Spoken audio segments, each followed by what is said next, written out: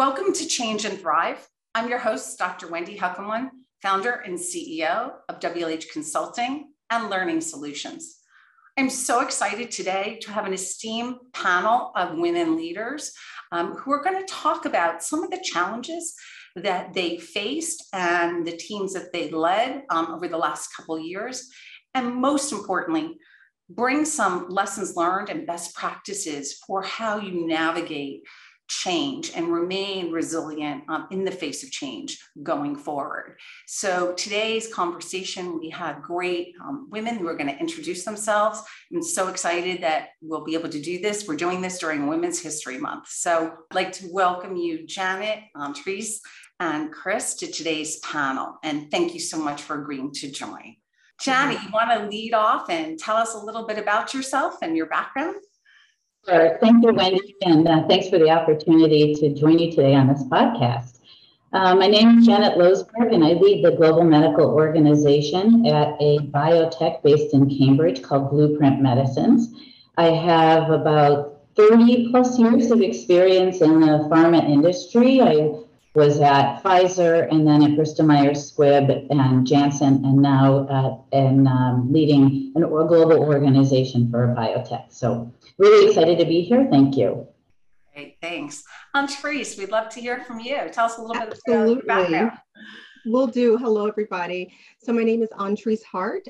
First and foremost, personally, I'm a mom of 3 boys, a wife, and a caregiver to my mom with Alzheimer's.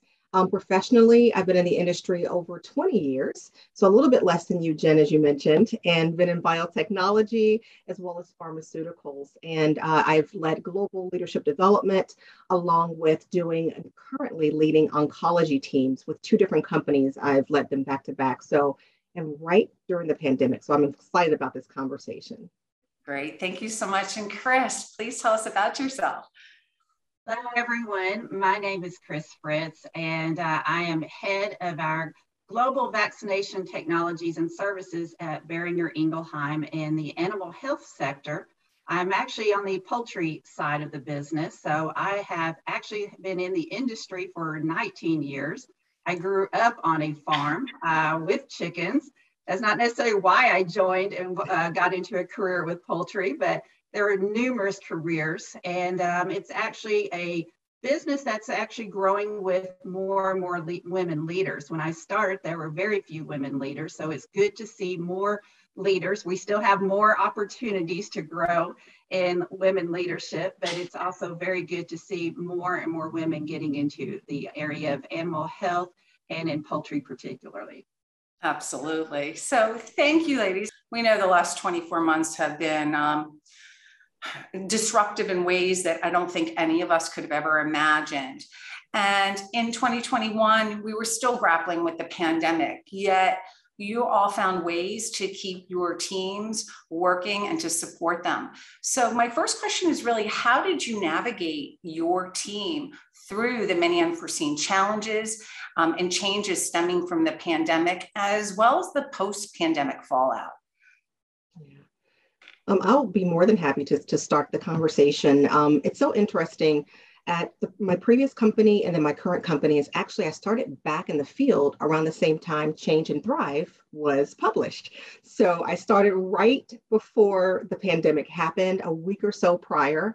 And so now I'm starting a new oncology team with my previous company, but it was very parallel to what the changes were happening. So 1, we're in a pandemic now. 2, both had restructurings about a month or so prior. And then 3, we were product launching. So there was a lot of different things that were happening with new people, a lot of pressure, anxiety, stresses, along with me having my own family things. And I think the main 2 things that I kept top of mind was empathy and vulnerability, understanding how to listen first and meet people where they were during these changes that were happening. Seeking to understand was critically important during these times. And some of the things that we would do, if we would do virtual, some people could be on or off camera, right? Because, sometimes you needed that time. Walking meetings, we didn't always have to sit in these spaces, allowing that space to have that. But making sure that the team felt that they were human first, and then understanding what we were going to do and accomplish together as an entire team. Wow, I love the fact that you're talking about sort of empathy and vulnerability. I've chatted with, I think you, Chris, previously, that empathy was not seen as a critical competency prior to the pandemic, and now it's risen above the swirl in so many ways. I have to agree with Antrese. I love the topic of empathy, because that is, I think probably number one, because there was so much going on in terms of from a personal life. We talk about work, personal life balance, and we really had to focus on that with the onset of the pandemic, and even going beyond the onset of the pandemic, because we had employees that had children at home adjusting to virtual learning, and our own colleagues, our team members were having to go through and understand how to operate Zoom and MS Teams at the same time. We were used to Skype, but nothing like with what we were going through in the virtual world. So we had to adjust, and then not only have the empathy, but flexibility to work around different schedules. We had different, and for me, we were looking at global time zones in a lot of different areas of how do we adjust for different time zones. And then with the team locally, adjusting based on schools timing to get their children ready to get online for virtual, but also, those that may not have children, making sure that, they were doing okay psychologically, not going through some kind of depression if they were living alone. We had, others that had maybe relatives that were moving in, parents moving in, having to adjust, through a pandemic, or, these one-on-one conversations around, family may be in long-term facilities, hospitals that were not able to go through. So we had to balance a lot in terms, and I think empathy was a key point to be able to balance, work, but also a personal life on that. And then that flexibility and a communication. We had teams that needed a group time to be able to communicate and share, what they were feeling, but also one-on-one conversations for those that were a little bit more timid, was not wanting to share in front of a large group. So to me, I think that was very key in being able to help manage teams to be able to help move forward in a very difficult time with where change is always very difficult. And so being able to help those be able to adapt. Thank you for that. I know, Janet, you were sort of at the front line of all of this. Can you kind of share sort of the challenges and what you saw from your perspective?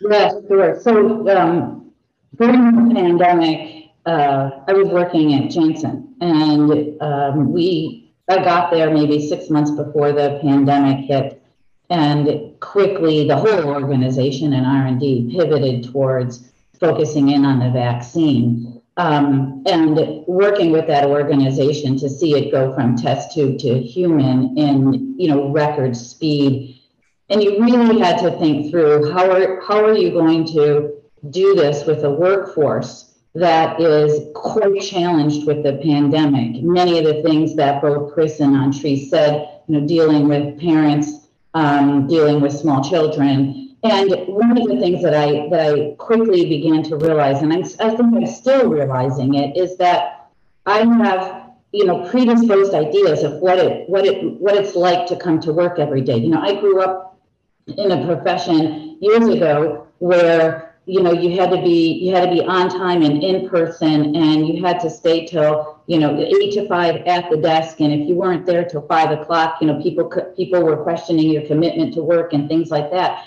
So in my head, I have a very specific way people should show up to work, and those boundaries that we used to have just completely went out the window, and I had to psychologically kind of rewire my brain to be like, that's just not the way this is going to happen now, right? The way this is going to happen is we're going to be parallel processing things. We're going to have to get backups so that if people get sick, or they need to take care of their kids, or if you hear screaming kids on the Zoom, or you see a dog or a cat walk through, or whatever it is, or people eating their breakfast, like that's just okay, and that's completely fine, because people are going to have to figure out how to work around their home schedule, as opposed to the way I think it used to be, which is you work your schedule and you put your home around the work. So it was a complete sort of rewiring of the way of thinking about people coming to work.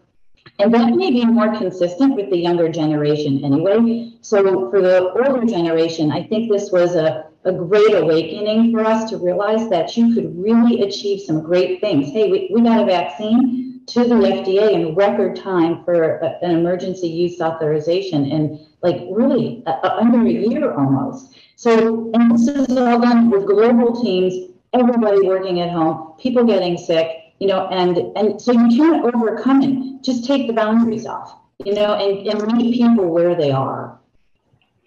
Yes. So really, I think the common theme as I'm hearing all of you talk is the need for flexibility and agility and working with your teams, but really to lead with empathy. And I love the way you said sort of vulnerability. And of course, you're talking about the need to be able to completely lean in as a leader and communicate. I think we changed, the paradigm shifted, right? Because leaders were always seen in a very different way. And I think to be real, I love the way you talked about cameras on or cameras off. The need to connect to the human part of your employees, I think, you know, rose to be pretty important, which is hopefully we take that as we bring this forward, as we continue, you know, into this new normal, whatever that might look like.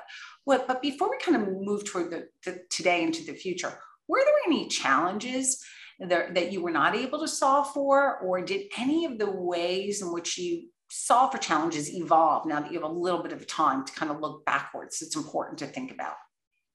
So one of the things that I'm still challenged about and trying to figure out is how do we think about holding people accountable for the same results, right? So like if you take a field team, for example, how do I hold them accountable for the same metrics that I would have before the pandemic? Like if they're trying to meet with customers, they're trying to have advisory boards, they're trying to get publications out, they're trying to like all these metrics of things that we wanted them to achieve, but yet they can't meet their key customers face to face.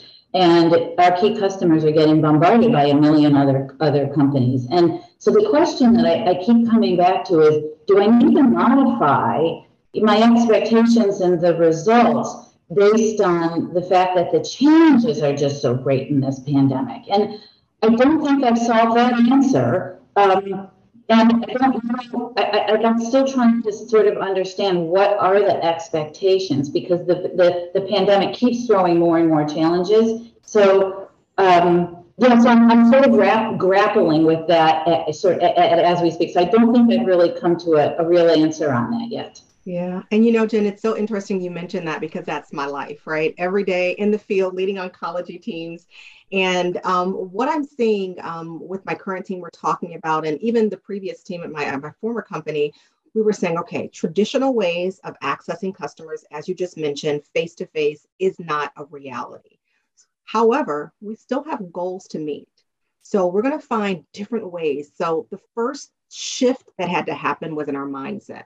And what I mean by that is we have to be real, we have to be authentic. It's challenging. However, now we're actually able to see more customers because we don't have to drive there. So the ones that are open to virtual environments, that's where we're going to spend our energy and expertise and really build up those skills. So when we have the opportunity to do virtual engagements with customers, we're ready. We're going to be impactful. And so we can seize those opportunities. And then also, maybe we can't see that particular person we're used to seeing, but there's someone else that's a key stakeholder in that account that we can maybe connect with as well. And they may be more open to engaging, whether it's virtual, whether it's in person, maybe it's outside of the office in a compliant way. But it really had to be, what can we do to find and seek opportunities that we had not thought about before? Because as you mentioned, we still have goals to achieve. Hopefully, they're going to be adjusted to more realistic goals that meets the standard, but we can work together, shifting our minds and then also looking open to new opportunities. It's amazing how it's very similar across all three of us, because I was also thinking, you know, the face-to-face interactions with customers as well. And, you know, it is a mind shift for us. I know initially I had, you know, said, oh, you know, this pandemic's not going to last long in the very beginning. Let's just delay a few on-site, you know, face-to-face trainings we have to be able to implement. We can't do this virtually. And then come to, further time goes by, we're not going to be able to travel. There are travel restrictions. We cannot get out to the, customers like we'd like. So we are going to have to, change the way we're doing things and implement, virtual meetings where possible. But, Wendy, you asked about, what are some things that we were not able to, still accomplish. And we were able to accomplish some, virtual meetings, trainings, installations of equipment with some of our customers on site virtually, but in a way we couldn't hit all customers. On Teresa, you made the comment, we're limited to, maybe some customers not allowing us in. But the other that was also impacting us was the fact that not every location can have a Wi-Fi connection in certain areas where we need to be able to see or train.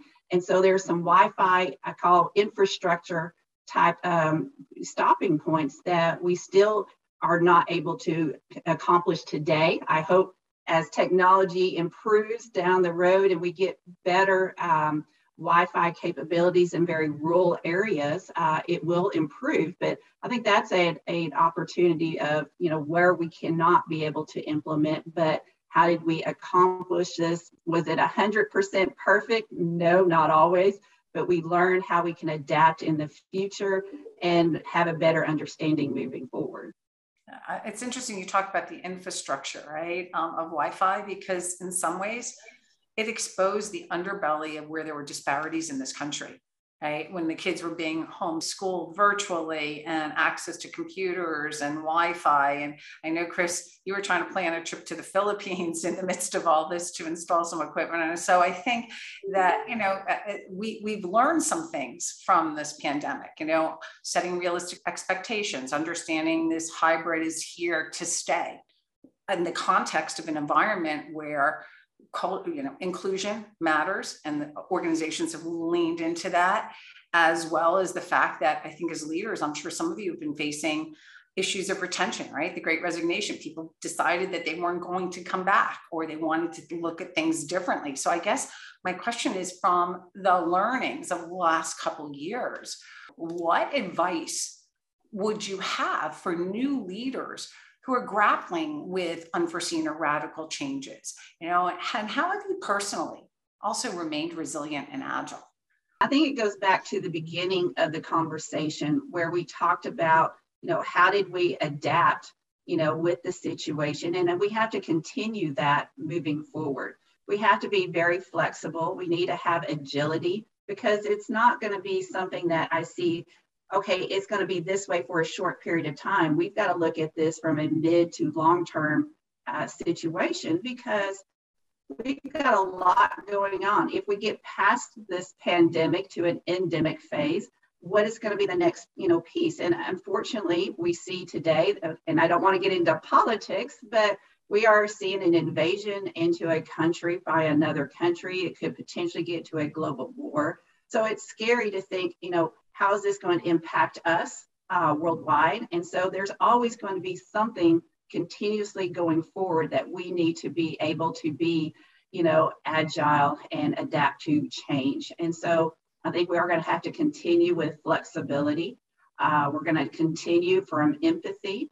We're going to have to be able to adapt. What worked a year ago, 3 years ago, 20, 30 years ago, does not work today. We've got to look at generational changes. How are we going through as we get the next generation coming into the workforce?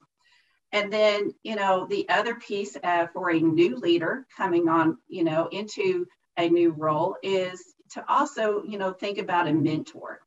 I look back from when I started my career and getting into a leadership manager role.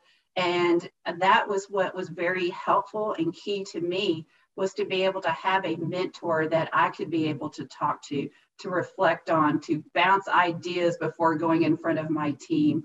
And, Wendy and it doesn't change, depending on how long you've been in as a leader. You continue to find mentors. I've over the last couple of years gotten to work with Wendy on a project at Boehringer Ingelheim, and she's now become a mentor of mine. And I look at this as an opportunity to learn and change. And she's been a great mentor for me. So like I said, I think mentorship is a very key point for any leader getting into the business.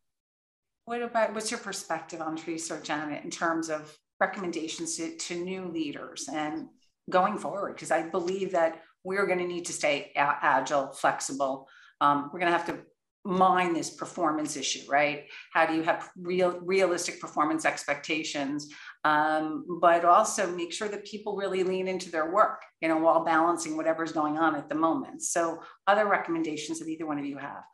Yeah, so for me, as a leader, I've always, it always starts with the people. It's because you can't get anything done if you don't have the right people in the right roles doing the right work. So for me, it's people.